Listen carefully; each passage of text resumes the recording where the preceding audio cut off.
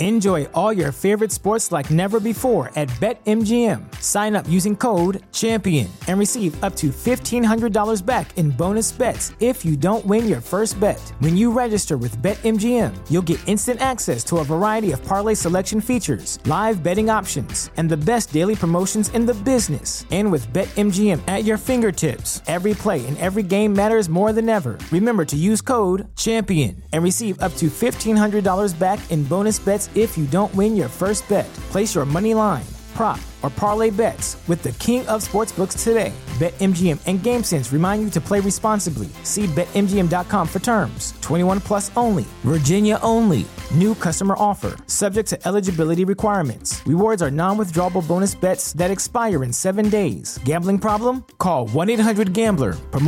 Promotional offer not available in Washington, D.C. As humans, we're naturally driven by the search for better. But when it comes to hiring, the best way to search for a candidate isn't to search at all. Don't search, match with Indeed. When I was looking to hire someone, it was so slow and overwhelming. I wish I had used Indeed. If you need to hire, you need Indeed. Indeed is your matching and hiring platform with over 350 million global monthly visitors, according to Indeed data, and a matching engine that helps you find quality candidates fast. Ditch the busy work. Use Indeed for scheduling, screening, and messaging so you can connect with candidates faster. And Indeed doesn't just help you hire faster. 93% of employers agree Indeed delivers the highest quality matches compared to other job sites, according to a recent Indeed survey. And listeners of this show will get a $75 sponsored job credit to get your jobs more visibility at Indeed.com/podcast. That's Indeed.com/podcast. Terms and conditions apply. Whenever I was at school, I was a straight A student. For Okay. no other reason than that's all I knew. I never knew that I could be less than that. The motivation behind being a high achiever is why not? Why would I not want to be one? Yeah. Why would I want to be a low achiever? Did I enjoy it?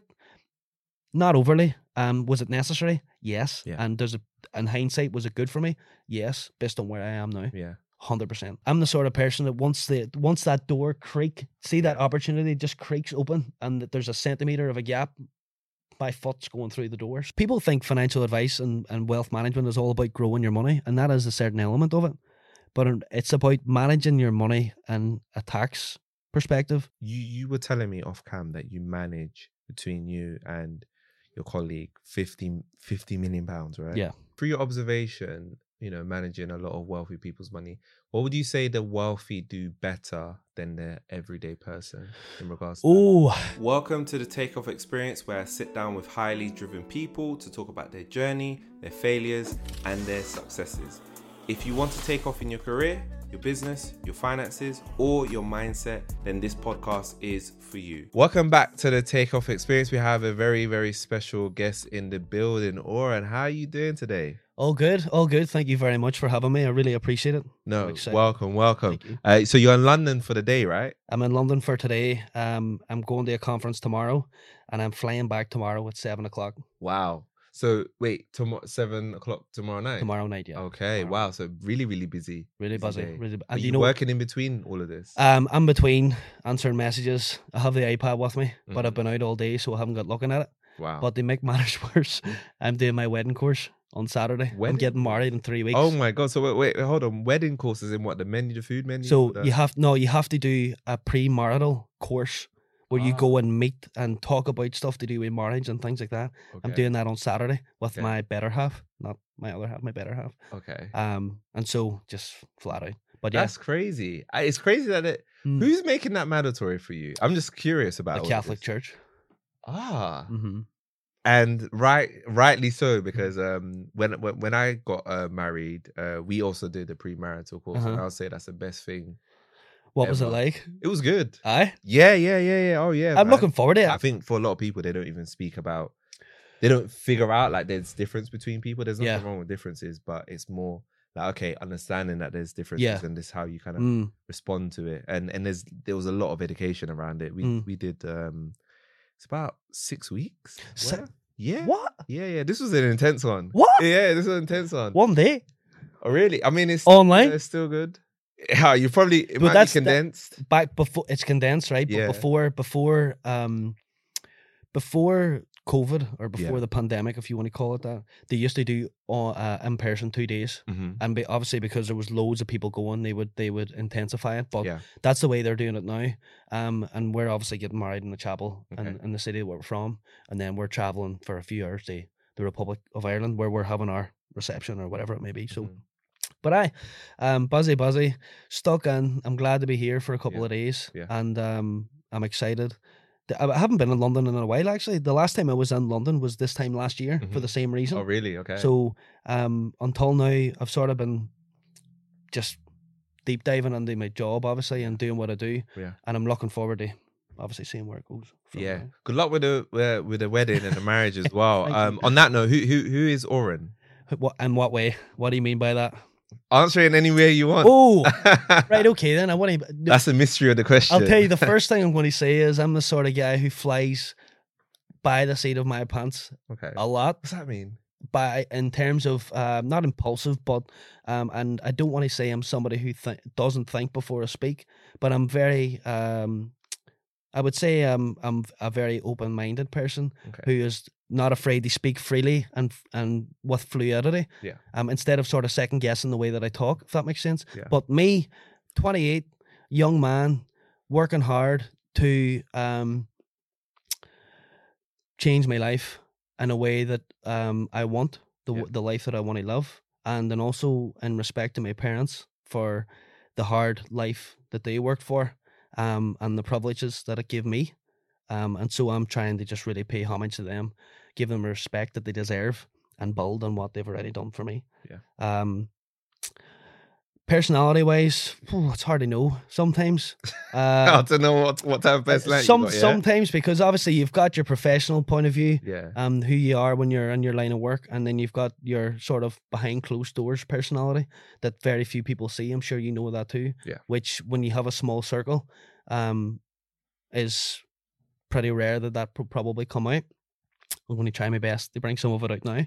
But obviously the line of work that I'm in, you speak to hundreds and hundreds of people a year, and I suppose when you're providing the level of service that we provide, you have to be, I don't want to say not be yourself, but you have to act in a way that's polished. You have to be a polished version of yourself. Whereas obviously when you go home, there's an element of relaxation and loosening the belt, if you want to call it that. So me, I think a lot of people would think that I'm actually quite a direct, forward, and somewhat, I don't want to say aggressive, but quite a direct person. But personally, I'm like that in some ways. But I'm somebody who's working incredibly hard on self-awareness and things that I've studied, which we can talk about that too. Which through a thing called neuro-linguistic programming. If you've heard of that. I think, is that some form of therapy? Is it in a way? It is in a way, but it's something that can be self-applied. And my father is a master practitioner of it. There's only 2 or 3 in Ireland. North and South, and he's one of them. And so he introduced me to that. And not only is it beneficial from a professional point of view, from a personal point of view, it helps me learn a lot more about myself. Just like what we talked about in terms of whenever you get married and things like that, that there's things about each other that you need to know, but there's also things about yourself that you need to know as well. And so all these things are just in the mix, in the cement mixer. And so I'm trying to piece it all together, but I wouldn't know how to describe myself other than somebody who's here for the game, in terms of I'm somebody who wants to succeed. Not just in financial terms, but just in everything that I do. I feel like I'm a high achiever and my expectations of myself, and I'm somebody who expects a lot from myself when I decide to do something. Why is that? Why is that? What's the like the motivation for wanting to achieve a lot? I suppose whenever you think about things that you've done in your past, or the people that have come before you and the things that they've done, I think in some ways, in some lineages, it becomes the norm that people become achievers. And not in a financial sense in all manners.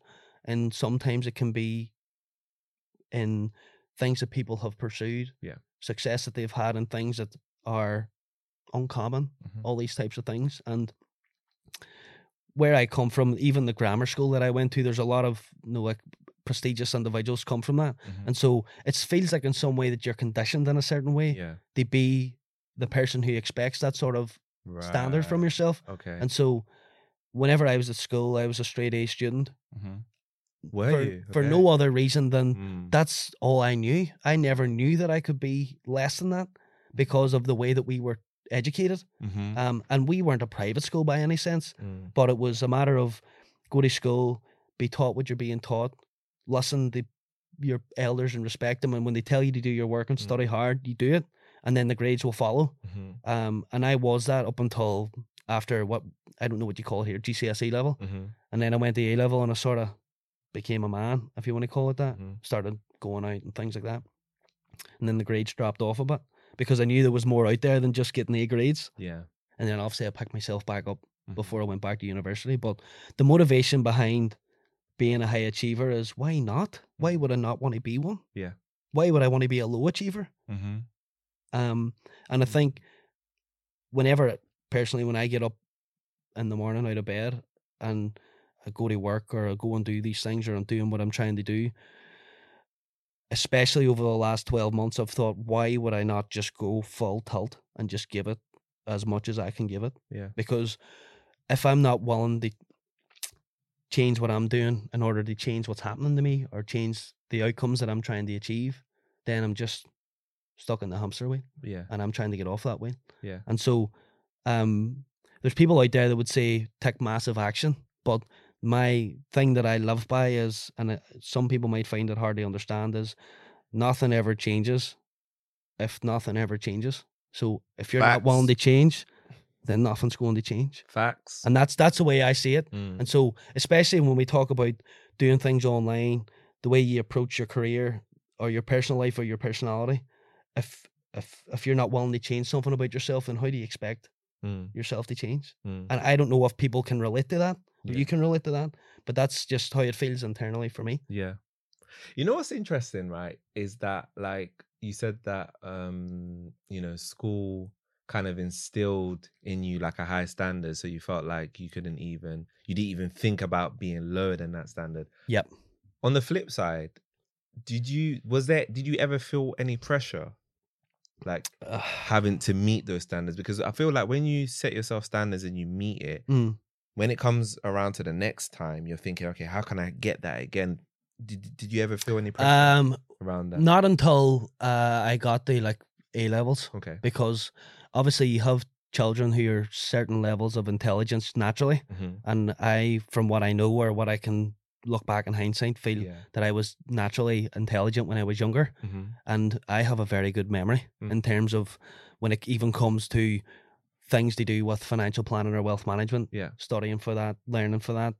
I can memorize information in terms of I could learn a 300-page book just by banging it out of my mind constantly until the muscle memory makes me remember it. Okay. Not in terms of photographic memory, but in terms of just near it though. Pure repetitiveness. I am very good at that. Okay. And whenever I know this is off topic, but whenever I got to GCSE, that's what the GCSEs are all about, is application of learned knowledge. Yeah. So it's memory tests, basically. Whereas basically, which is what people don't figure that out. That's what it is. That's what it is. Test, so you learn and apply, and apply. But when you get to that next stage, the gap's bigger. And so you have to learn what you're trying to learn and understand it, and then adapt and apply it. Yeah. And so at that point, I was learn and apply, but the understanding, adapting and applying was more difficult for me. Yeah. So, but up until that point, pressure, no. But at the same time, I was part of a family and my siblings were the same, where academics were important, but we also played music, we played instruments, we played sports. And I think the pressure became very normalized, because when you're 11 or 12 years old and you see, and I used to think about this all the time when I was going to school, people that I knew go to school at 9 a.m. and leave at 3:30, whereas me and my siblings would go to school in the morning, then we might stay after school for study class, or we might stay after school to play in a wind band because I'm a trumpeter and most of my siblings are brass players. Yeah. Or we were playing in the basketball team or trying to play in the football team or whatever. Yeah. And so those days that we would go to school with our backpack, pack lunch, an instrument, and a sports bag. Okay. And where I live has got a lot of hills. It's built in a canyon. Yeah. It's not flat. Yeah. And so naturally there was pressure there, but it was more, I don't know if it was in terms of trying to apply pressure. There was no pressure applied. It was just people trying to give us the best start. Yeah. In terms of when I look back and I look at myself now, I think I'm a really well-rounded individual. People would say, do you play a musical instrument? I'm surprised, but I do. And I had done for 20 years. Yeah. And when it comes back to the pressure side of it, no, not much pressure, but whenever your grades slip, that's when the pressure comes in. When you're achieving and achieving and achieving and achieving, and you have that certain standard, yeah, and then you slip a bit, and people start asking questions as why are you not at that standard anymore? Yeah. Then that's when the pressure comes. Yeah. And so I experienced that when I was doing my A-levels. Okay. But then when I went into university, then I picked myself back up and I got back on the horse and started to excel again. And the problem at the time was lack of self-awareness. Okay. And so does everybody when they're 18. Yeah, They just think they're invincible. Exactly. So you mentioned a little bit about where you're from. Where exactly is it? So I'm from a place called Derry, or Okay. Derry, Londonderry, Okay. which is basically a border town in the northwest of Northern Ireland. Okay. So we're basically on the far left-hand side beside Donegal. Yeah. And so small town, there's probably you're maybe pushing 150,000 now at this point, and it's growing, so it's not huge. It's big enough for you to make a difference and do something. But it's also small enough where everybody knows everybody. Yeah. And the people who are doing well and the people who are succeeding in whatever they're doing know each other, and it is really a connections and a network scheme. Yeah. And although that's not great to admit, but that is the truth. And albeit even in London and other cities, that's on a bigger scale, that is also the case. But that's the way it is back home. I was brought up in a family of 6. Both parents were trained nurses. Okay. My mummy, she continued on as a specialist nurse and she retired at 55. And my father, he was a mental health trained nurse, and then he started a business of his own when he was 26. Okay. Which done well. And that's all I'm willing to say in case he watches it. Okay. Because, okay. Cool. Cool. I wouldn't Yeah. disrespect him. Yeah. So, but it was big. It was big. Yeah. Fair enough. And the schooling, you mentioned schooling and the high standards. That I'm imagining that came from your parents and the high standards, or is that just something that's culturally? The school, like culturally in the school, definitely. In the school. The school was a grammar school, Yeah. 2,000 boys, all boys grammar school. And at the time, whenever I was doing my transfer test or 11 plus, I don't know if you do that here, do you? Some sort of test between primary school and secondary school. Yeah. I can't remember now. There is some places that do it. Some don't. Some do. Or something like SATs. It's something similar to that, yeah, right? I think it's basically a test of like. Yeah. I don't even know what it's a test of, but it's a test anyway. And if you get a good grade, you can go to a better school, basically. Because obviously there's no private schools back home. It's just grammar schools and non-grammar schools, comprehensive schools or whatever. And so the school that I was in, 2,000 boys, was originally ran by the chapel. So it was like a religious-based school where there was priests that ran it back before the 2000s. Right. And then eventually they moved on to non-religious people, and we didn't have a principal, we had a president, and the president at the time that I was there was a priest. Okay. And he is now the Bishop of Ireland. So at the time, you had to get a certain grade to get into the school in this transfer test whenever we were 10 or 11, which was an A. Yeah. So okay, so you had to get an A. Yeah, you had to get high an A. standards. Well, right? I was led to believe that was the case, Yeah. but obviously it was a competitive school. Mm. And when you think, albeit our city isn't big, there was people coming from outside of the city Yeah. to go to this school. And 2,000 boys is a lot of boys to deal with. There was one other school that was competitive with the school that I was at, Yeah. which was called Limerick Christie College, Mm-hmm. which was a lot smaller, Mm-hmm. but it was orientated in a different way, Yeah.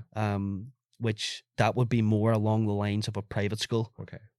It was still a grammar school, Yeah. but the way that it operated was quite close to a grammar school. It used to be a boarding school Okay. back in the day, but The school was great. It was fantastic when I was there. It was, with the same way as it is here. Full suit, black shoes, tie, and all this sort of stuff. And the high standards, I think somebody can apply high standards to their children. Everybody can. You can. Yeah. You can expect your children to get a certain type of grade. But realistically, sometimes they can be that person and sometimes they might not be that person. Yeah. But obviously, when you're younger and there's some signs of brightness or natural intelligence, it's common or natural for a parent to think, I want to see you reach your potential. Yeah. And so I don't think as much as there's an application of pressure, but a squeeze. A squeeze of, you can do better. We know you can get these grades, so we want to see you work hard so you can get these grades. And I'm not talking like rigidity and a solid structure of you need to stay in your bedroom and do your work for 5 hours a day. It was just a constant reminder that you can get certain types of grades. Yeah. And I have 3 brothers. There's 4 boys in my house, and we all have varying academic skills. Some of us are much better at the arts and theatre and all that sort of stuff. So some are much better at the academic and number side and whatever. And albeit the line of work that I'm in terms of mathematics and pure mathematics, I'm not very good. I'm not very good. I can do what I need to do. I heard but that you don't have to be that great at maths to be like a financial advisor. You definitely don't, and we can come back to that. But to answer your question without being so long-winded, certain level of pressure was applied by our parents, my parents, because they knew and expected that we could do what we could do, and they just wanted a good life for us. So, and I'll give you a good story. Careers teacher that we had, he said, and he was a biology teacher, but he was also the careers teacher, and he said, if you don't work hard today in class, you'll not get an A in this class. And if you don't get an A in this class, you might not get into this class for A level. And if you don't get into this class for A level, you might not get the A that you need to get into the university degree that you want. And that might stop you from having the life that you want. And that was when we were 14. Oh, wow. Okay. So, wow. But God. The reality of it is that it's so true. Yeah. Because we might think, you get a bad grade. The knock-on effect can be huge. It can be. So if you give everything that you can give, do the best that you can do, and you get a grade, then that's your grade. Yeah. But if you fall short because you didn't apply yourself, then that's different. It is a shame, right? To fall short because you didn't apply yourself rather than your ability. Yeah. Right? Of course it is. And we all know that. Obviously people's circumstances are different. Yeah. Life happens sometimes. And it comes and goes. Yeah. And you can apply yourself to your full potential at different points of your life. Yeah. Not everybody has to be a genius at school. Yeah. And mostly the geniuses who we know today were not geniuses at school. True. They became geniuses. They did through hard work. Yeah. What would you say are some of the values that you feel like your parents passed down to you? Because you did mention your parents quite a lot and how you're grateful. Values, respect, dignity, privacy. Yeah. Kindness, being caring for people, helping people, doing your best, being yourself. Yeah. All the natural things. We were always encouraged to do the right thing, be men. As obviously there's boys in my family, so be men, and that you can be whatever you want to be if you apply yourself in the right way. Yeah. Obviously, we all know that that's different. Circumstances is different, but in reality, with what's out there now, things like the Open University, you can learn on Reddit, GitHub, all this sort of stuff. You literally can be whoever you want to be. You just have to do it. Yeah. No, like if we both agreed today, we are going to learn Python, programming language, or C++. Yeah. There's no reason why we can't. True. So just decide. You just have to decide if you want to do it or not. So, good values, really good values, because at the end of the day, as an Irish person, the foundation and the core of what most people would perceive us as is friendly and kind, obviously, but there's much more things that be built on top of that. But do the best you can do, be determined, decide what you want to do with your life. Don't let life happen. Control what happens in your life. And basically understand that you have the power to do what you want. Yeah. Love that. Wow. Love that. I wanted to go back, fast forward a little bit into a time where you were talking about uni, where it seemed, you said you struggled college-ish, and then you went to uni. Devs. Uni, what did you study? What was it that you studied? My undergraduate degree was accountancy and business management at Liverpool Hope. What's the Was that something that you enjoyed? Is that what accountancy? Yeah. Well, here's a funny story. I obviously, as I said, I was a good student up until A levels, and excuse me, I decided that I wanted to do some. I decided that I liked money, like the purpose of money and the concept of money, and I wanted to get into a line of work that involved that. Yeah. And so at the time, my grades weren't exactly where I wanted them to be. And I actually had planned to go to university in Belfast, Queen's University in Belfast, but at the time my grades weren't there, and I had to be realistic and decide, right, well, what are my real options here?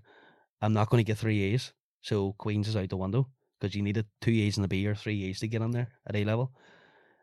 So I decided and I applied for a few different courses: accountancy, international business, real estate, all these types of things around England. But I ended up doing accountancy. And one of the major reasons was because my brother had already he was in Liverpool at the time. But I thought accountancy, you can't go wrong.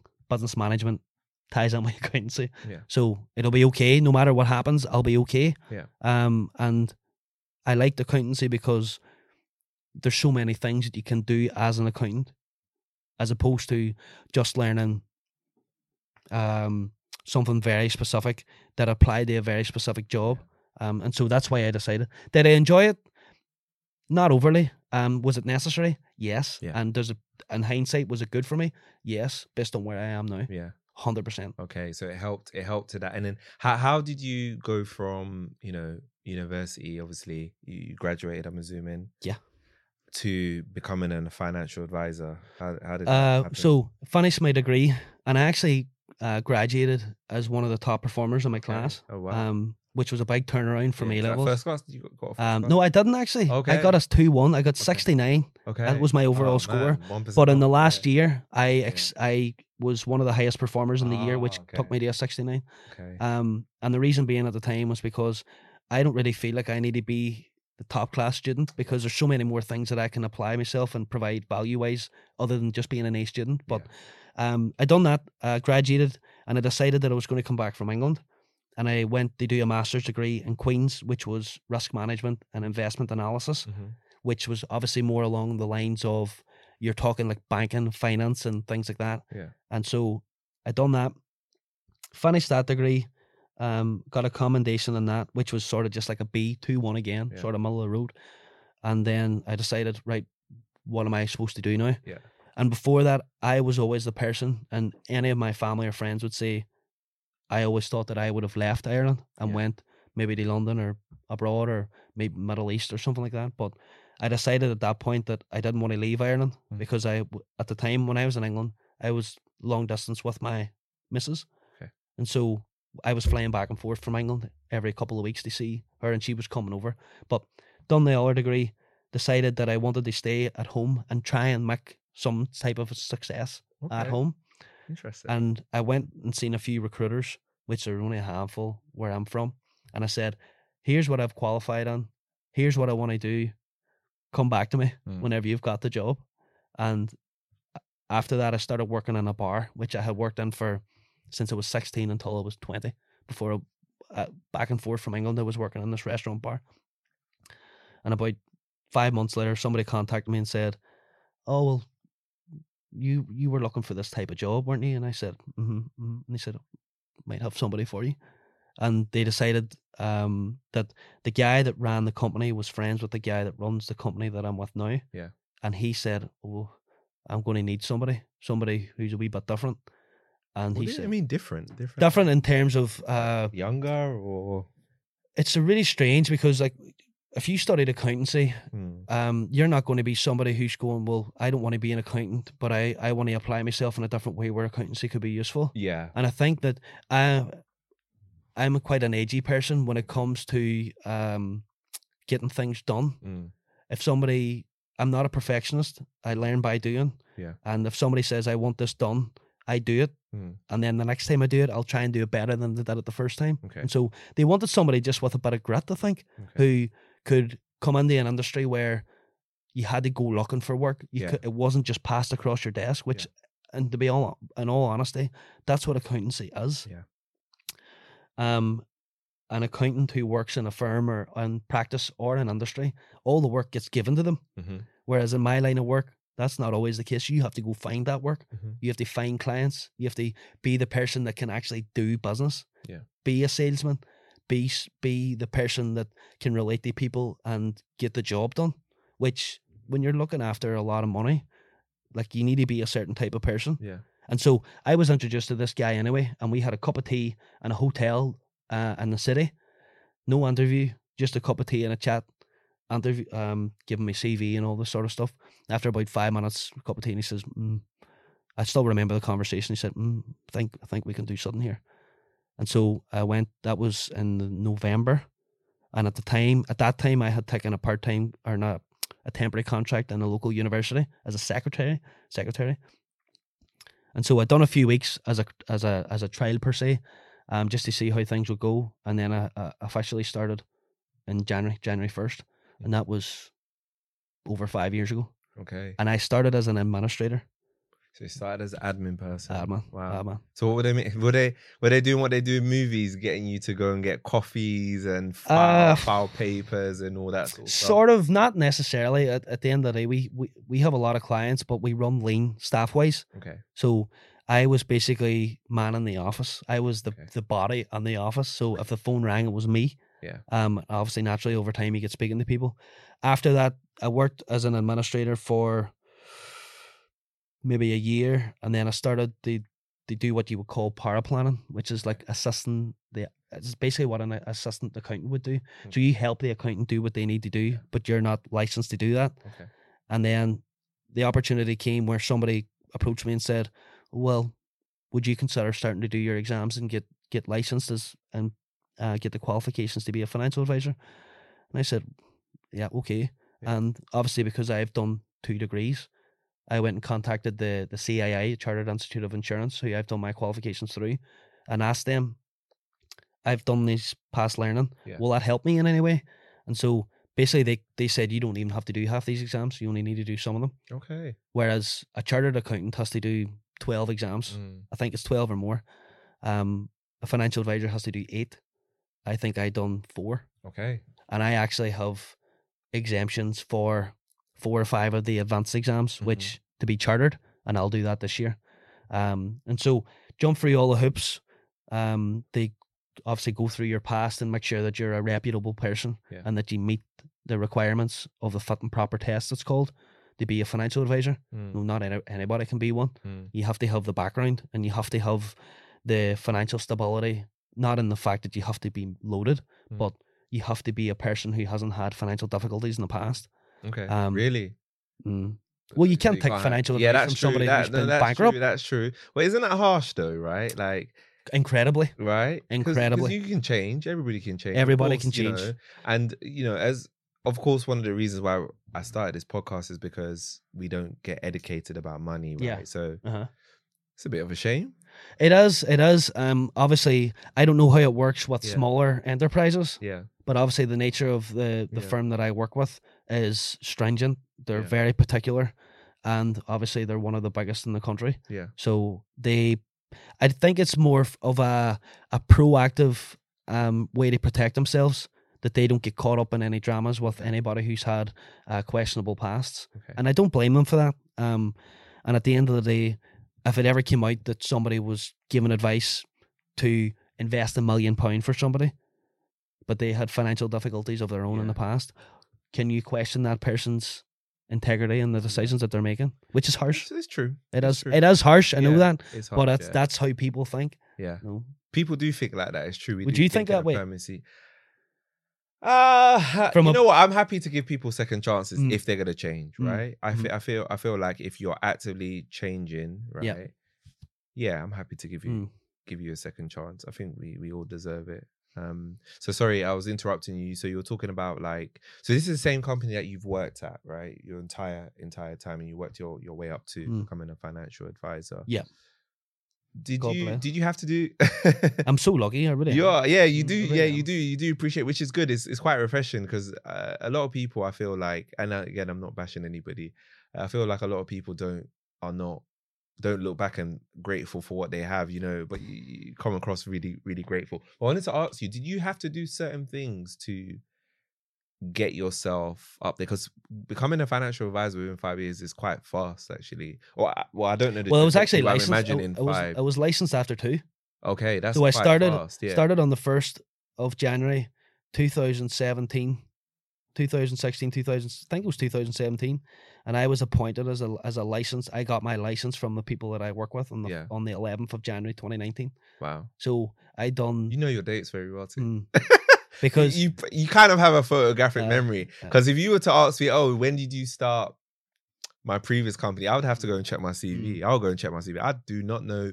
I know maybe months, but not actual dates. But the thing, to be fair, you can actually correct me. I need to check this. It's the 11th or the 19th. And I'll check it and I'll come back. Still, I mean, you got a number. The thing is that once I'm the sort of person that once that door that opportunity just creaks open and that there's a centimeter of a gap, my foot's going through the door. So when they came to me and said, would you consider starting exams and becoming a financial advisor and getting licensed, I think I had 5 exams or 4 exams that I had to do, and I remember the first exam. I'll give you the month.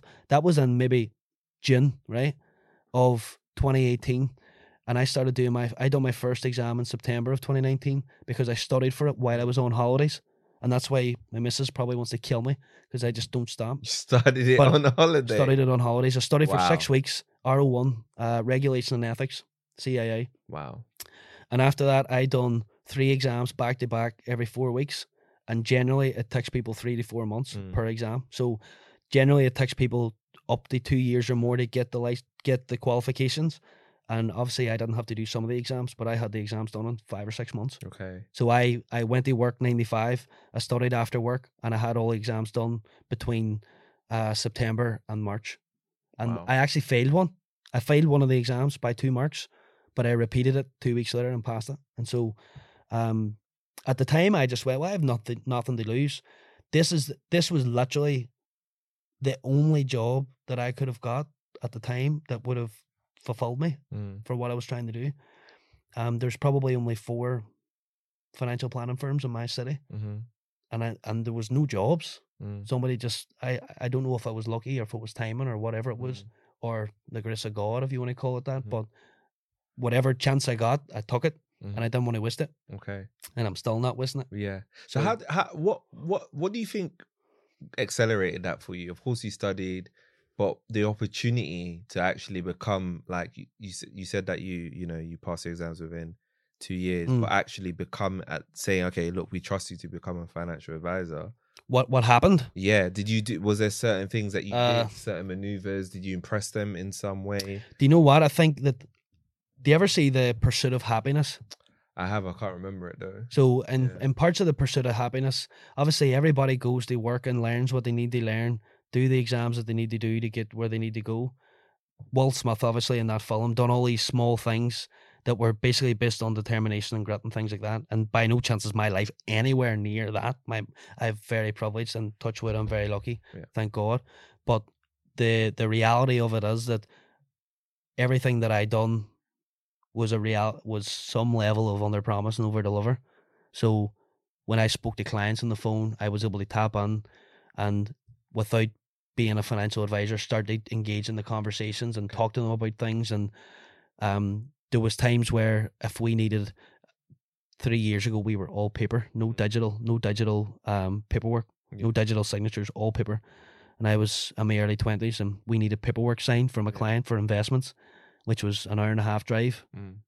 And I says, I'll go. I'll give me the papers, I'll go. Wow. And I went, got the paper signed, brought them back. And then at that point, I think they started to realise that I was willing to go out there and put myself out there, because it's not easy. No, it's not easy to go to work and be motivated to walk out the door, go into a stranger's home, talk to them about their finances when they've never met you, or be on a journey where somebody's trusting you to look after their life savings.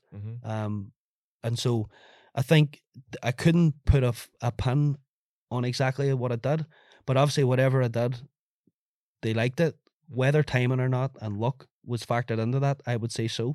I would say it was good timing for me, and I got a break in some way.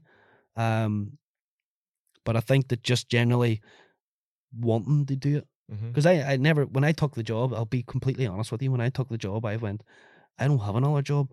I need a job. And this is the best thing going. And at the time, the remuneration, if you want to call it that, was pittance. Okay. It was pittance in comparison to what you would think. And so for me, I thought whenever I'd done all these degrees and got these fancy letters and whatever, that I would walk into a good job. Yeah. Which I think everybody does. Everybody does that, yeah. Life slapped me right in the face. Yeah. And I was like, right, well, reality check. Time to get the shoes on and hit the pavement. And so I took the job and thought, right, good company, good opportunities. This could really go somewhere. And then when I got there, I just went all in, basically. Yeah. And don't get me wrong, over the years, I've been swayed and tempted by all our opportunities and all our companies and all these types of things. But when there's a lot of noise, you have to stay with tunnel vision. And I know that there's something there in front of me, tangibly, that I can see, and I plan for it, and it will happen. I know it'll happen, because I'll not accept that it won't happen. What is that? What's that? Well, can you tell us? Can you tell us a little bit of what that is? Because you're saying you've got a plan, so the plan is, what age am I now? I'm 28. In reality, by the time, in 10 years, I think I'll be able to decide if I want to work or not. Okay. That is the plan. Financially free. That is the plan. Okay. And it's financially free in a sense, but there's a lot of freedom. I have a lot of freedom in what I do now, in terms of, like, I don't have to be in work at a certain time. Sometimes I might work till 11 o'clock at night, but if I wake up at 8 o'clock in the morning and think, oh, I'm tired, maybe I'll just sleep for another hour, I do that. Yeah. So I'm very blessed that I can do that, and that I'm trusted to do that, because no matter what I do day to day, the numbers still come. So the difference between working a normal job, like being an accountant, is you're there from 9 to 5 and you're expected to do a certain level of work, and that will produce a certain level of return for the company. Whereas for me, it's you're responsible now. So it's not I go to work and get paid for what I do. It's you're responsible for these people's money. Yeah. You're responsible for what you're doing with their money and so on. And so overall, it's my plans is that in 10 years' time, I'll have put enough work in where I'll be happy with what I have, and that I'll have freedom of choice, and that's the biggest thing. And that was instilled in us from a young age. You could be worth 100 million quid, but if you are glued to what you're doing every day, 24/7, then what's the point? Because even now, the impact that it has on relationships, whenever you're so active and you're so clued into what you're doing all the time and focused on what you're doing, it has an impact, and there is a ripple effect there. Yeah. And so I want to do as much as I can do so I can get to a point where I know that it's enough. And then after that, I can decide, and I'll have more freedom of choice and more ability to say yes and no to certain things and do other stuff as well. Yeah. It's not all about making money. I want to have hobbies, and I want to pursue hobbies. I want to support people. I want to help people who need a break, like I needed a break. Because at the end of the day, all it takes is, like, you can make that difference to somebody. Yeah. You know, and I think that's crazy. Yeah. And I think that is the plan. The plan is absolutely blow the lid off it for the next 5 years at least. And then think about maybe having children. Yeah. And then after that, give it another 5 years and see where I stand, and then make decisions then. So short and long term. Yeah. You know, I'm a big picture person. I think about what I want to see, and then the stuff in between falls into place. Whereas some other people think about the everyday, and then that ultimately turns into something. But I'm just like, there's me, and that's probably as much detail as I'm willing to give, because I don't want to talk shit. And I don't. One of the biggest problems, and I learned this when I was doing my A-levels, was I expected myself to get an A, but I didn't do anything about it. So I can't come in here and spot out things that I want with my life. Yeah. And then when I get there, I go, geez, I didn't do what I needed to do to make that happen. So I'm going to do what I need to do, and whatever comes out of it, is what happens. Okay. So does that make sense? Yeah, that makes sense. I you know what? You're so driven anyway, right? So I think that, yeah, you're driven. That's all I can say. You're motivated. You're driven. I am motivated. I can see that there is a lot there. I can see that you do have a plan, but it's one of those when you're humble enough to be like, you might not meet the plan because you know, you're quite ambitious. I wanted to talk a bit about like what you do today, financial advising. So you were telling me off cam that you manage, between you and your colleague, 50 million pounds, right? Yeah, that's an enormous amount of money to be managing, right? Mm-hmm. And you manage this on behalf of other people. Talk me through what that's like, and just talk me through what that's like. So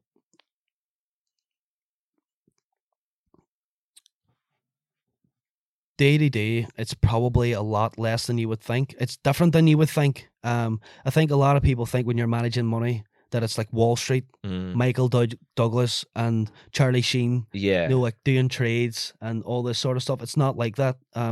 Whenever you are managing certain amounts of money, there's processes in place, and the structure of how these things are run is very streamlined. So you're using computer systems, you're using onboarding and offboarding and all this sort of stuff. And so day to day, the reality is that we provide advice when people have money or have pensions or need insurance. We provide them the advice of based on what they want. So we don't talk at people and tell them what they need. In some cases we do, especially when it comes to inheritance tax. But generally, somebody comes to us and says, this is what I want to see or I want to do with my money. And then we facilitate that in the best way possible from a taxation point of view and helping their money grow and compound for the future. And so day to day, our job is to do that. We give advice, but we also have to provide a service for the people we've already advised in the past. And so generally, we are required by our regulator to service our clients on a certain periodic basis to ensure that their investments remain suitable now and into the future. So people's circumstances change on average every 3 or 4 years. So obviously when you're working and you're accumulating money, then you are in the position where you could invest money or save money. But when you retire, obviously you're not in that position anymore. So you have to consider the person's circumstances. Should the person's investments be as risky as they were when they were working? Should they consider starting to take money out of those things? And so day to day, that's basically what our job is at a very high level, is advising new people and continually providing an ongoing service to the old people. But are you looking for the nitty gritty of what happens on a day to day, even more specifically? No. Because it's very boring. Yeah. And it's all numbers on the screen. Yeah. It really is. Don't you feel like do you feel any pressure managing? Because that's a lot. That's an enormous amount of money, right? I mean, you're probably used to it. In comparison to some others, no. I mean, in comparison to the everyday person. Right? Oh, comparison to the everyday person, right? Yeah. But there's people. I mean, people don't see 25 million just going about, right? It's very normalized in the sense that I trust what we're doing and the setup that we have and what's provided to us by the company that we are representative of.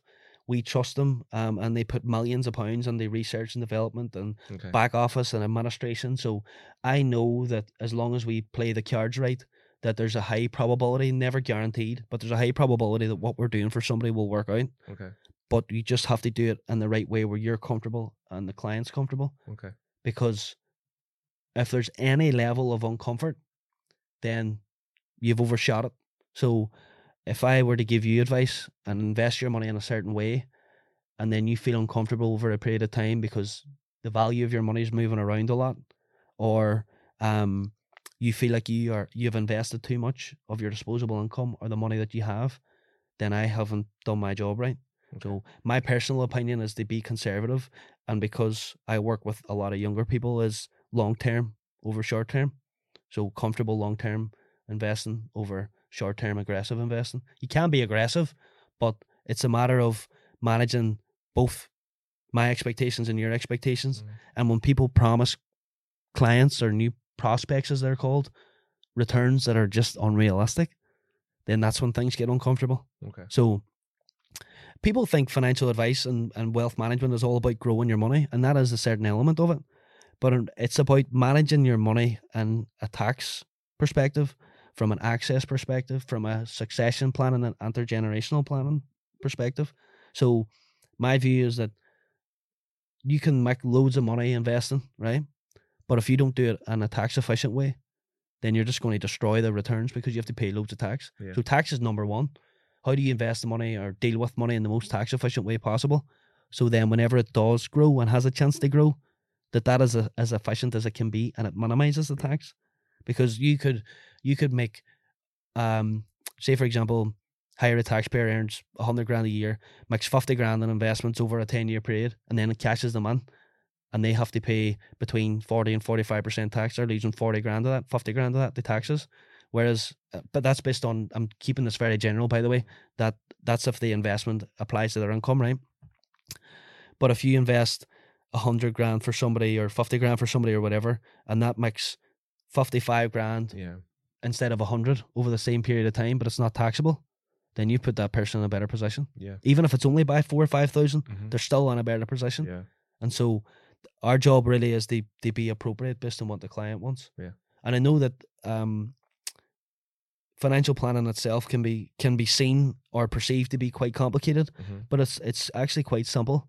We leverage the legal and governmental products and regulations so we can put people in a better position, save tax, and grow their money for the future, and avoid taxes. So that is as simple as it comes. And outside of that, obviously, we give general guidance on how you manage your money, what can you do with your pensions, your work plus pensions, put money away for your children, what bank account should you use, and all these types of things. And we obviously, as a wealth management company, span much wider than that into consulting, private banking, cash management, all that sort of stuff. But that's sort of way in the background. Okay. Does that make sense? Yeah, that makes sense. As I know that's a lot, but yeah, that makes sense. I had a question. What through your observation, managing a lot of wealthy people's money, what would you say the wealthy do better than the everyday person in regards to that? I've actually been talking about this recently. What wealthy people do better than people who aren't wealthy, right, is they don't spend money unless it gives them utility. That's what I've seen. Really? So seriously? So they, in a way, they're a bit, this might sound a bit, whatever, stingy almost. Not, I don't want to say stingy, right? Because, like you could find somebody who's wealthy, right? And let's say they have £1 million, and that wealthy person would go out there and they would say, right, I could buy this Ferrari or this Lamborghini or this S-Class or CL 350 or whatever it is, all lovely cars for $100,000. Or I could go and buy these 2 properties and put $50,000 down each on them, or $100,000 down and buy 1 property. They think so efficiently, and they say, well, if I buy this property and I do this and I rent it out or Airbnb it or whatever and generate this amount of money from it, then I can use that money to go and buy the Ferrari, and then I've got both. Right. So they're all about using the money as leverage and using, because money's just a tool. That money is just there to achieve something else. So some people spend it on things that are nonsensical, and then some people leverage it. Yeah. And so that's not everybody can do that. Obviously, these people have to accumulate that money over time. But at a very high level, that's what they do. They use their money in ways that can help them create more money.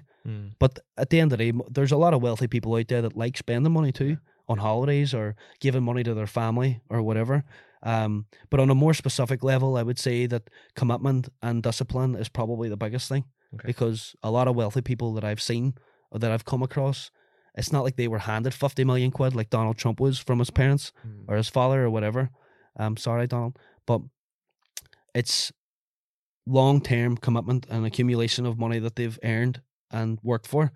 So, yes, you can be somebody who earns £100,000 a year, but if you save 20,000 a year that and invest it over a 20-year period, you could well enough have between £500,000 and £1 million, and then that ultimately could pass on to your next generation of your family, and then they leverage it even more.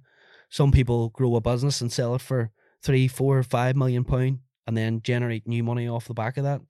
And so the differences that I have found is that even people who aren't wealthy, people who are just very comfortable, is that they understand that they can't spend everything. They have to do something with some of their money in order to provide a better future. Yeah. Because at the end of the day, we talked about a hamster wheel already. Yeah.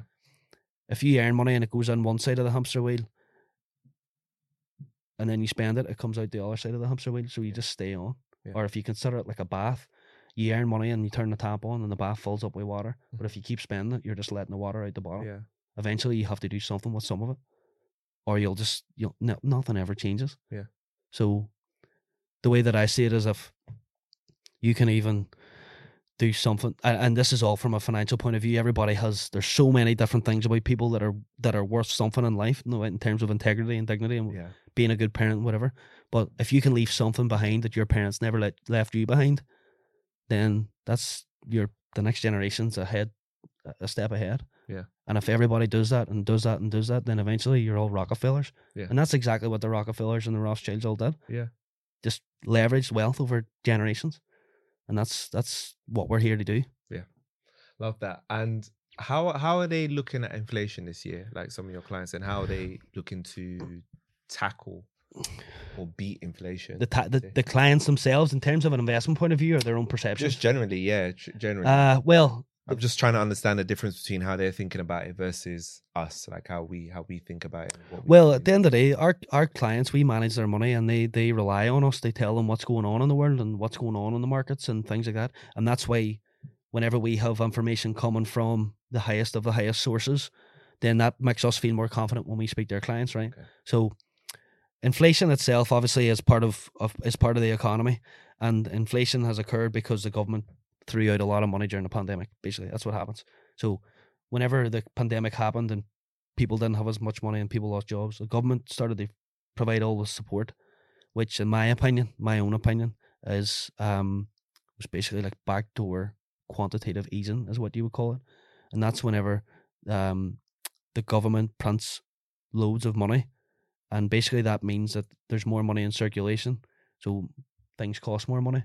And generally what happens is whenever inflation gets higher like that, the government will stop printing money in order to create a limited supply of money in circulation.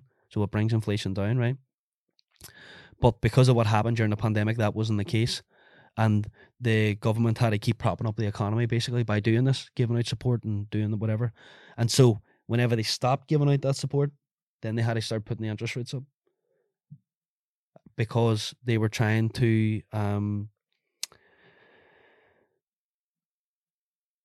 how would I put this?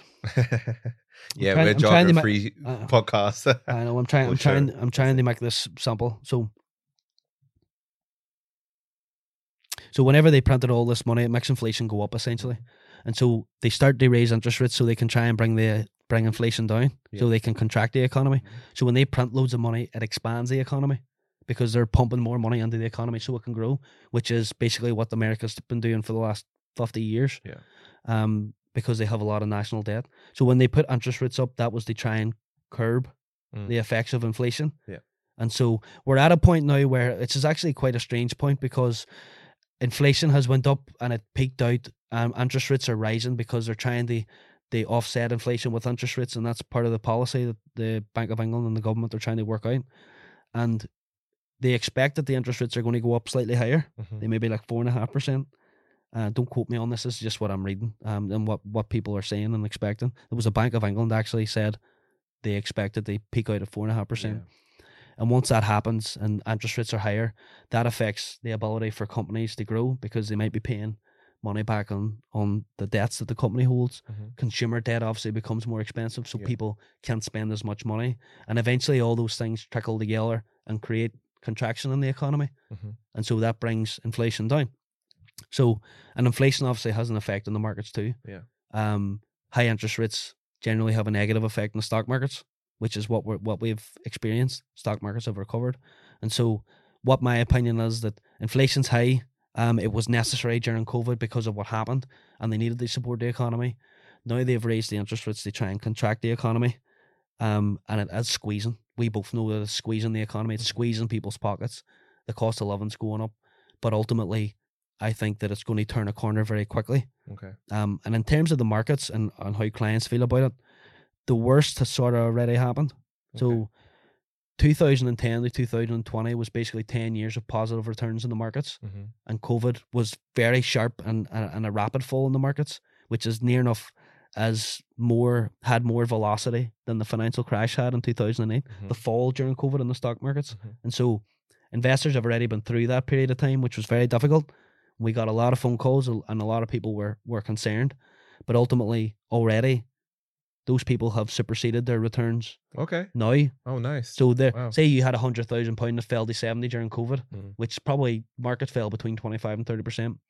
Those people's funds would have returned to 100 and superseded 100 now at this point, before the invasion of Ukraine and Eastern Europe.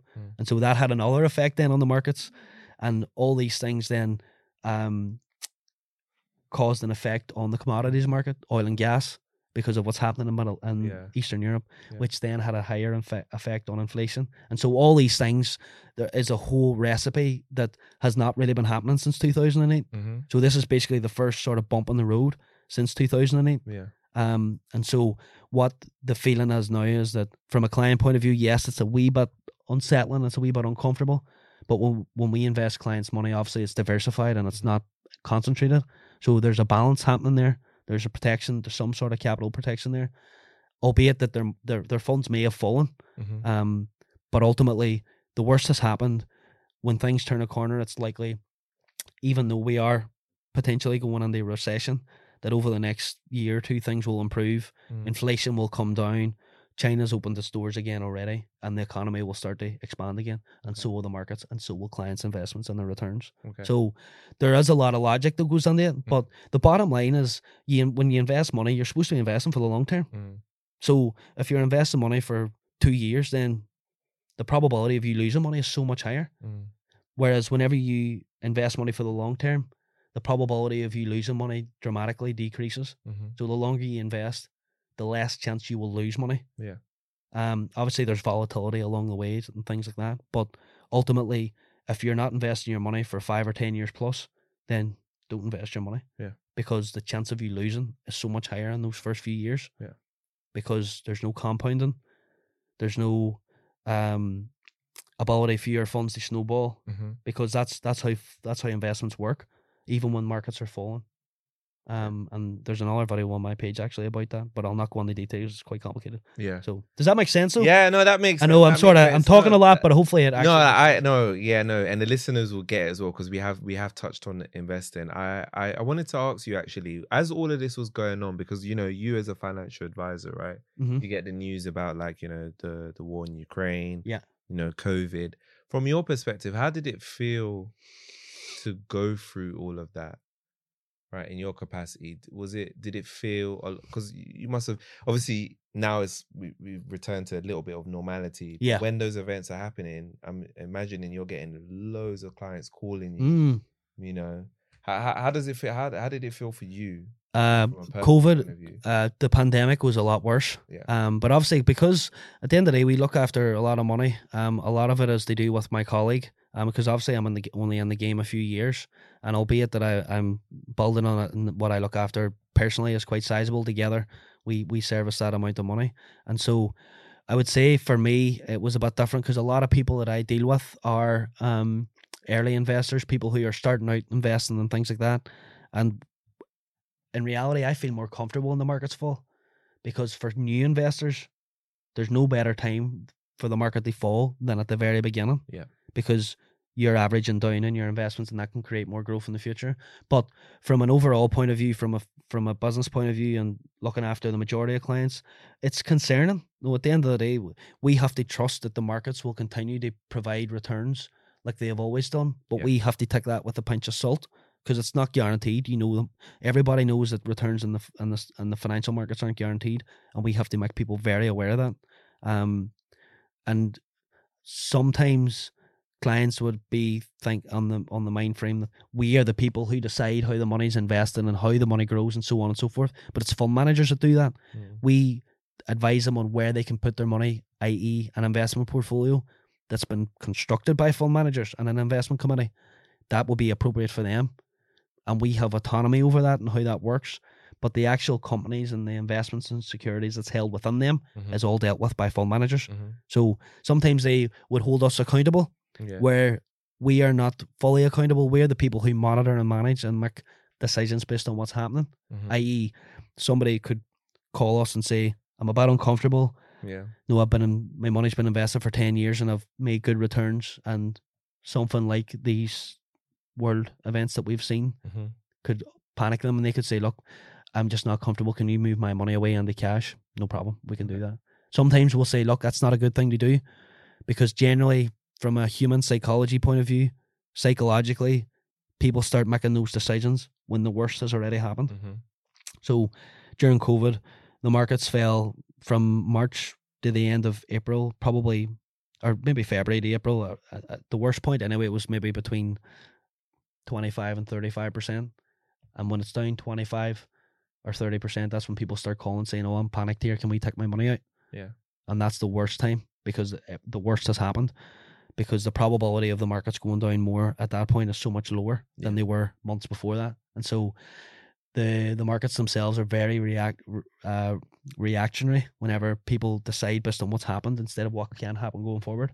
So it can be difficult, and whenever you go through periods of turbulence in the markets, then obviously that affects the ability for you to do new business with new clients. Yeah. So it's not exciting, but nor is it unnecessary, because markets will rise and fall. It's guaranteed that markets will go up and down. Yeah. Timing will matter. So you can invest in peaks and troughs. Obviously, we try and invest clients' money over time. They get averages of that. But if somebody's investing their money and they think that their money's going to go up every year, then they're not in reality. They're delusional, because that's not the way it works. Yeah. So concerning, interesting, but it's necessary, because you need the experience of being in periods like that. No, there's no fund managers, investment managers, financial advisors that haven't been through some sort of adversity when it comes to markets in their careers. Yeah. No, you need that experience. Yeah. And if I had started giving financial advice 10 years ago, I would have had 10 years of daisy fields and happy endings. Yeah. Whereas because I'm only giving advice up to 4 years or something, is it now, or 3 years, 4 years? I've experienced that now, so it weathers me, and it gives me a lot more experience going forward, even though I am young. Yeah. So it helps. Yeah. So I'm trying to take the positive out of it. Yeah. You know what I mean? Yeah. I'm sure. So of course we don't always have financial advisors on the show. What is the one financial tip, if someone was going to follow, if you're going to tell them follow this tip, what would that be? Oh, there's so many good ones, but I'm trying to bring it down to one, right?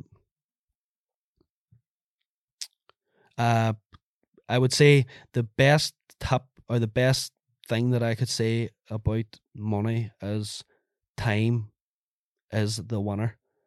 Time will always win. When you think, if you invest your money from you're 18 years old until you're 50, the effects and the significance of the snowballing and compound effects on your money over the long term are huge and gigantic. Whereas if you only decide that you want to do something about that when you're in your 40s or 50s, the game's a lot different. So people think that generating investment returns through aggression, investing in aggressive things like crypto, don't invest in crypto. You can do if you want, I'm only joking. But investing in things that seem to have a high probability or a high potential for return in a short period of time, volatility is not going to get you there. And you'll hear about people who make so much money in crypto, but they lose it as well. So they make it and then they lose it. Whereas if you invest semi-aggressively in the right way for 40 years, the compounding effect will be huge. And so that will be my number one, is use time to your advantage. Don't wait until you're 30 or 40 to start doing something about your finances. Do it when you're young, even if you're only doing a small amount of money that you may feel is insignificant. In the long term, it won't be. It will be more significant. Yeah. So that's probably the main one. And then after that is tax. Okay. Don't pay any tax. If you can avoid the tax, avoid the tax. Yeah. So that's it. Hopefully that helps. Yeah, we need to get you in for another episode to talk about tax avoidance, right? Right. Well, it's legal. Tax avoidance is legal. We want to avoid as much tax as we want. Nobody likes tax. Let's be real. Thank you so much, Oren. What do you have planned next for yourself? Plan next for myself. Obviously, I'm getting married. Head down. 2023 is the year that I will be pumping as much valuable information out as I can online. Over the last few years, I've been online and I've been sort of privately sharing information, but this year, openly and as much as possible, putting out there as much free, valuable information about finances, money, stock markets, and stuff that you won't hear from the normal money and personal finance page. Yeah. At the end of the day, I'm a licensed and regulated financial advisor with a bucket load of experience and a lot of experience educationally behind that. So I'm trying to project that all out there because we're in an age where people need to know about money. Yeah. We have if we don't learn more about money, then we're not going to be able to succeed in any other way. Yeah. Because the way the world's going is that things are getting worse for the average person. Yeah. So seems to be every. It is. It's guaranteed. The wealth gap's getting bigger. So I'm trying to put the information out there so that people have it and they can decide what they want to do with it instead of freaking out and being apprehensive about, do I have to pay money to go and see a financial advisor? I'm putting it out there for free. Yeah. As not advice, education. I don't give out advice online, but I'm trying to educate people on what they can do, what the options are, and then they can make their own decisions. Yeah. Love that. And do you have any final words for the listeners and watchers? Final words. Be good to yourself. Money is only money. It can be good for you if you do things right with it, but it's not the be all and end all of your life. Don't chase it. It'll come in abundance if you do the right things, and use it wisely, because in 30 years when you look back, you'll regret not using it wisely. And it's true, you will. You always have the regrets, right? Like crazy. Wisdom. Yeah, amazing. Thank you so much. Thank you very much as well. I really appreciate it. Giving so much great information, talking about your journey, talking about your days of, doing financial advising, and also giving us an insight into like what the difference is between the, the wealthy and, us. Let me not say normal people, but us who are maybe not so wealthy. And I think, it's like you said, it's just the practices. It's not, we're all people, but it's just the practices of how they think. That's the secret. The application, right? That's the secret, Right? The secret is there's no secret, people. Yeah. There's rules. Just follow the rules and it'll happen. Exactly. Just follow the rules. Just follow the rules. So yeah, no, amazing. We really appreciate you coming down today and just imparting so much wisdom on us, watchers, listeners. I hope that you've enjoyed this episode of Takeoff Experience, and yeah, we'll see you in next week's episode.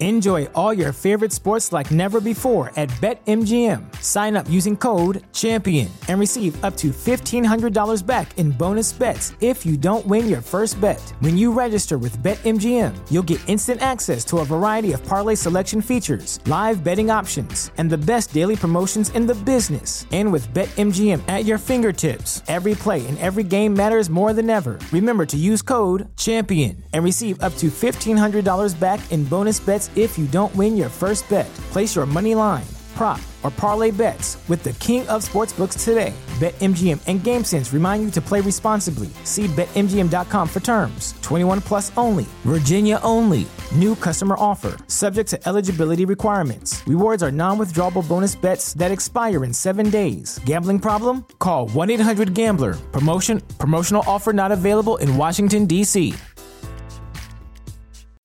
As humans, we're naturally driven by the search for better. But when it comes to hiring, the best way to search for a candidate isn't to search at all. Don't search, match with Indeed. When I was looking to hire someone, it was so slow and overwhelming. I wish I had used Indeed. If you need to hire, you need Indeed. Indeed is your matching and hiring platform with over 350 million global monthly visitors, according to Indeed data, and a matching engine that helps you find quality candidates fast. Ditch the busy work. Use Indeed for scheduling, screening, and messaging so you can connect with candidates faster. And Indeed doesn't just help you hire faster. 93% of employers agree Indeed delivers the highest quality matches compared to other job sites, according to a recent Indeed survey. And listeners of this show will get a $75 sponsored job credit to get your jobs more visibility at Indeed.com/podcast. That's Indeed.com/podcast. Terms and conditions apply.